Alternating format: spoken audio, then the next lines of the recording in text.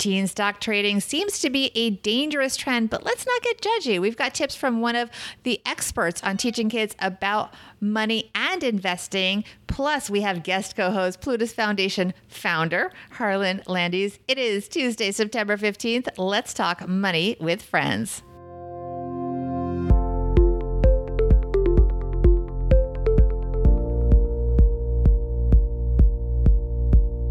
Welcome to the Money with Friends podcast. I am certified financial planner, Bobbi Rebel, host of the Financial Grown Up podcast, coming to you from, my very grown-up kitchen here in New York City.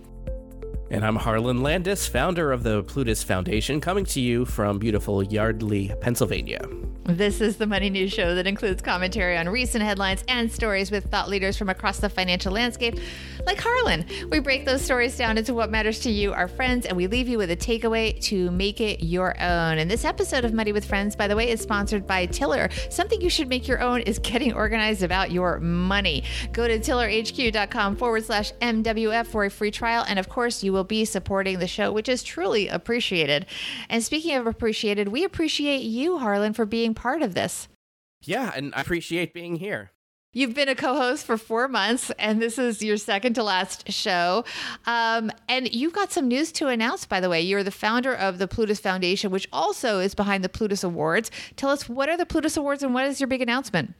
That's right. Well, the Plutus Awards have been around for 11 years now, and we celebrate excellence in financial media, especially focusing on independent bloggers, podcasters, authors, and speakers. And we're excited because, first of all, we've had to move our ceremony online due to the fact that we can't get together big groups in person right now. But we're excited to say that we are moving our date. We have an official date of November 13th. That will be the time that you can attend and watch the Plutus Award ceremony virtually from your couch, from wherever is comfortable for you, and help us celebrate all the great content and all the great information that's out there that helps millions and millions of people around the world. And by the way, hosted by our very own Joe Saul-Sehy. So make sure to check it out. Speaking of helping to educate people about finance, it's important to start early because if not, they can get into a lot of trouble. We're going to be talking about teen stock trading. But first, let's see which one of our friends is going to lead us into the headline. Hey, it's Paul from the Crazy Money Podcast. PE ratios, stock purchase plans, Federal Reserve meetings? We must be getting ready for another episode of Money with Friends. All right, we are reading an article today from the New York Times written by Ron Lieber, one of my favorite authors. He's got a new book coming out about how to pay for college. He's been a guest, by the way, on my podcast, and I think he's been to, I don't know. I don't want to say if he's won a Plutus Award. I'm not sure, but he should. He's wonderful. He's written a story for the New York Times Your Money section called Teen Stock Trading Seems Dangerous. It doesn't have to be. Start us off, Harlan. Sure. Gunslinging young investors are making stock ownership seem like a terrible idea for novices, but owning equities with limits and guardrails can teach kids plenty. This year, Robinhood and its millions of younger than average customers have found themselves at the center of attention that is both comic and tragic. Here's a quote. Robinhood, we now allow teenagers with their parents' credit cards to trade stocks, went the April headline on the satire site Stunk Market. 2 months later, the headlines were far more sobering after a 20-year-old killed himself, leaving behind a note about his negative Robinhood balance. Robinhood's customers trade fast, often in particularly volatile types of investments, and can lose lots quickly, as colleague Nathaniel Popper reported in July. Customers have gone to its headquarters to complain, and the company has installed bulletproof glass. All of this activity frightens many parents, and with good reason. But owning just a few shares of a company's stock is something else entirely, and it need not lead to ruin or ingrain bad investing habits. It may actually be the way to build good ones. Learning about financial risk can be challenging for children whose families have never faced much economic hardship. Nevertheless, it's a crucial lesson. The best way for most people to save enough for retirement is to start early, invest most of the money in stocks early on, and hang on tight for half a century. Watching with dread or exhilaration as balances fall when the market swoons or rise when it booms can lead to poor decisions. The earlier someone experiences that volatility and learns how to react to it, the better. So one of the things that I like about Ron Lieber in his writings, especially in the New York Times, is that he then provides a lot of solutions and actionable things that you can do. So we're going to skip forward a little bit in the article and go through some of those. The first one he talks about is setting up the right account. It may be tempting, this is the article again, to simply open a regular account and trade with your kids, but a better option may be a custodial account, which an adult sets up for a person who is not yet 18. Any questions about trading commissions, account fees, and any minimum balance requirements. Also inquire about whether you can buy fractional shares of individual stocks that may have high prices for even a single share. Harlan, what's the next one? The next one is knowing the right rules. There are some guidelines that you, as a parent, relative, or mentor, ought to set. Stick to basics for the first few years, which means no short sales, options, or use of debt to buy on margin. Then there are the firm's rules, which adults sometimes ignore. Charles Schwab, Fidelity, and TD Ameritrade were pretty much unanimous in this refrain: don't give kids the account passwords so that they can trade on their own. And if you do, don't come running to us for help if they make some gonzo bet that doesn't work out. Robinhood, which does not offer custodial accounts, doesn't want anyone handing out passwords either.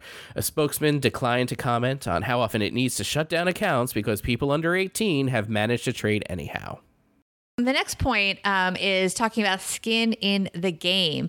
And it talks about kids should invest money that they've earned so they can, think about the hours of work that it took to assemble, all this money. And then let me just do the next one quickly. It also talks about setting goals that, for example, individual stocks can get teenagers thinking about larger economic forces. Why is this company performing better than another? And the dizzying losses that are more likely with the individual stocks can teach a valuable early on lesson. It also talks about challenging their choices. For example, it talks about a discussion that happened with a financial advisor when his kid wanted to invest stocks and thinking about reporting to an investment committee with how they're doing, why they're choosing it, what their strategy was to buy it, and maybe what their exit strategy is. And then the final tip they talk about is having upper limits, that one downside of teen stock ownership is actually the upside, and that big gains can make these teenagers feel invincible. This is something I think that can happen on platforms like Robinhood, and maybe if you feel like you're doing really well. And the article talks about the fact that it's a real danger given how well some technology stocks have performed. So the article suggests setting a limit on gains. And once you're past that point, tell the kids to capture some of the winnings and maybe put them in a basic index fund. And by the way, they do cite the writer Jonathan Clements, so I just want to give him credit for that. Harlan, what do you think about this? Because you're in this business of teaching people about money. Yeah, and I think Ron Lieber hits a lot of great points on this. And I think Robinhood, and not to call out any specific company, but any platform that kind of provides a way for teens to experiment on their own without supervision is kind of dangerous, because we know that educating people about money through many ways, one of those ways being investing in stocks, is good. It does have the potential of providing some great lessons for how to deal with money, how to invest, make mistakes and learn from those mistakes. But I think a lot of that only works if you make mistakes and then feel the pain. If you're shielded from some of those consequences of the choices that you make, which you may be, especially through platforms that kind of reward you for spending more time or spending more money or making decisions to buy or sell, rather than kind of looking at the long-term end results and not being penalized when there are bad choices that are made, then you're not really going to have the opportunity to learn much from it. And I think I think this also opens up the opportunity for young adults, and it doesn't matter, not supposed to trade if you're under 18. Some of these, the customers may be 18 to 25, still learning how to deal with their money.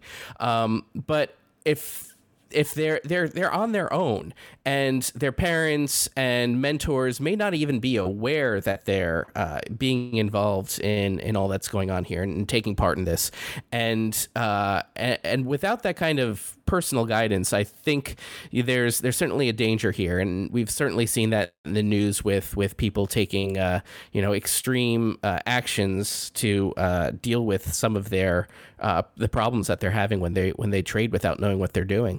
Let's get some of our friends in on this discussion. We are recording live on Facebook and YouTube and Twitter. We have Alexis here with a comment. You want to grab that, Harlan? Yeah, Alexis here can see both sides. It can be a tool for learning, but it could also create a gambling addiction for teens who see it as a game. And yeah, I have always had a problem with the whole gamification of everything, and certainly stock trading has fallen into that. It's gamification is great for the companies. It encourages people to stay online more, it encourages them to participate more, to make more decisions, to interact more. But that isn't always the best choice and the best way to approach investing. And if you get into the habits of trading stocks, I mean, I remember when someone close to me who had no experience with money whatsoever decided to start day trading and was saying things like, all right, expect Yahoo to jump up 20 points in the next week. And it's based on what? Like, it just came out of nowhere, and you're making predictions. That is gambling. That is probably the worst way to handle your finances, whether it's a small amount or a big portion of the money that you have. Let's bring in our Instagram friends here. By the way, if you're not following us on Instagram, please join us there at Money Friends Pod. We asked them, should teens be able to trade stocks? Yes or no? Harlan, what did our Instagram friends have to say? I think in general, the answer was probably that yes, teens should be able to trade stocks, but only with guidance and some kind of restrictions that are either placed on them. Well, that would have to be systemically placed on them, I would think. But without that, it would be careful guidance from someone who's a little more experienced. Well, we only asked our people yes or no. We have comments coming up, but 72% did say no. And you have actually some of the comments. We actually asked, we asked, how old were you when you bought your first stock and what was it? Let's just run through a couple of those really quickly because we're a little tight on time. Okay. I like this one. 20, LOL. 12, a gold mining company. Sarah here invested at 12. So that's really interesting. And the Annetter says 28, VTSAX, which is a pretty great index fund right there. We also asked our Instagram audience, tell us your thoughts about teens trading on stock platforms like Robinhood. Yeah, so Dr. Strange here says a 19-year-old is 2 years away from legal drinking age and is already eligible to vote. So that's and follows it up with naive and gullible traders exist in the 20 to 50 demographic as well. So very true. Yeah, maybe age isn't the primary factor here. Certainly, there's a maturity level that would be helpful as well. And some of these companies, Miles Du Bois said they encourage early distraction and more foundational investing, 401k IRAs as adults. So that's an interesting point as well. Yeah. And here's another comment. You are an adult at 18, so of course they should be allowed. So yeah, I mean, we can make lots of decisions about our lives at 18, so theoretically, allowance is good. Being able to do it is good, but whether you should or not, that's a whole other question.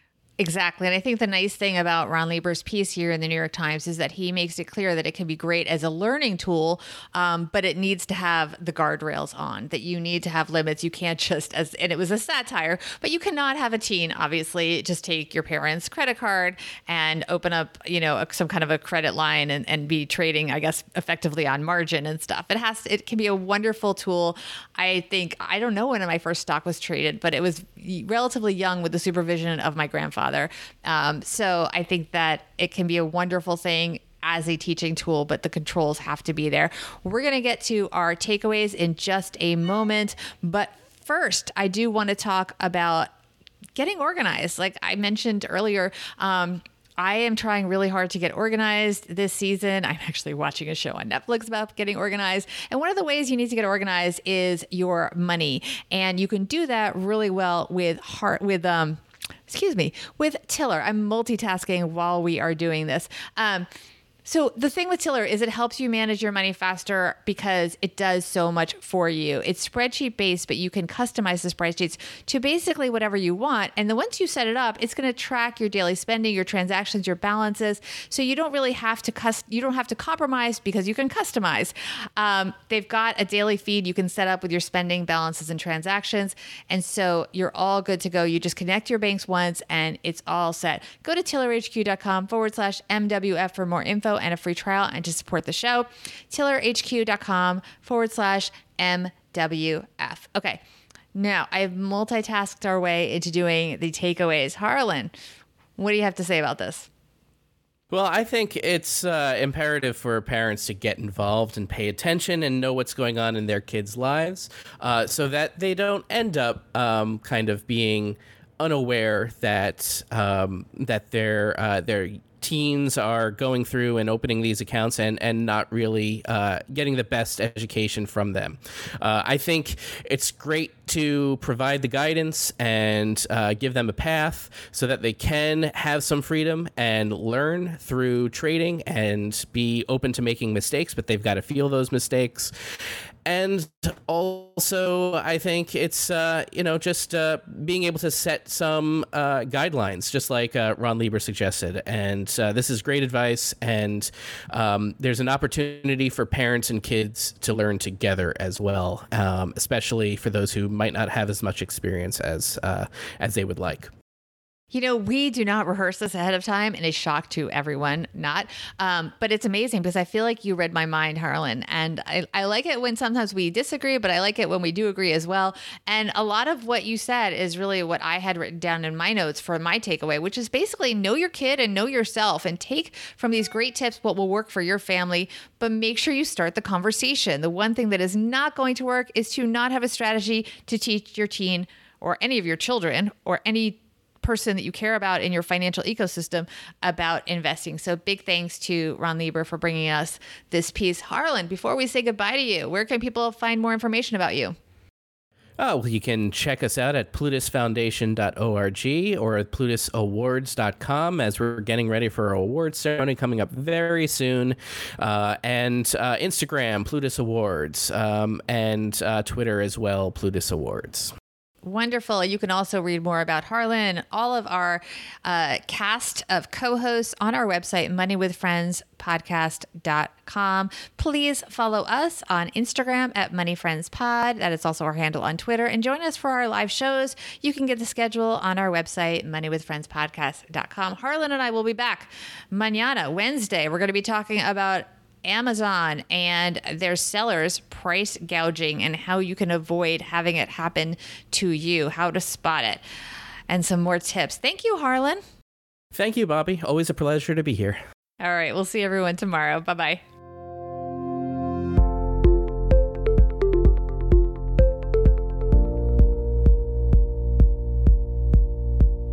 This show's created and hosted by us, Joe Salsihai and Bobbi Rebell, and it's edited and produced by Ashley Wall. Money with Friends is a product of Money with Friends, LLC, copyright 2020. For a list of the thought leaders who appear on the podcast and links to the stories discussed, head to our website, moneywithfriendspodcast.com. You can also check out our schedule for upcoming recording sessions so you can join us and be part of the show. Also, be sure to follow us on social media at Money Friends Pod on both Instagram and Twitter. Look out for our polls and quizzes. You could get a shout out on the show. We're well worth following, we promise. As with anything, remember you shouldn't take advice from any of us or any other videos or podcasts without first talking to your financial advisor. These people on this episode, they're here for your and their entertainment purposes only. I'm Bobbi. I'm Joe. We'll see you here back next time with another episode of Money with Friends.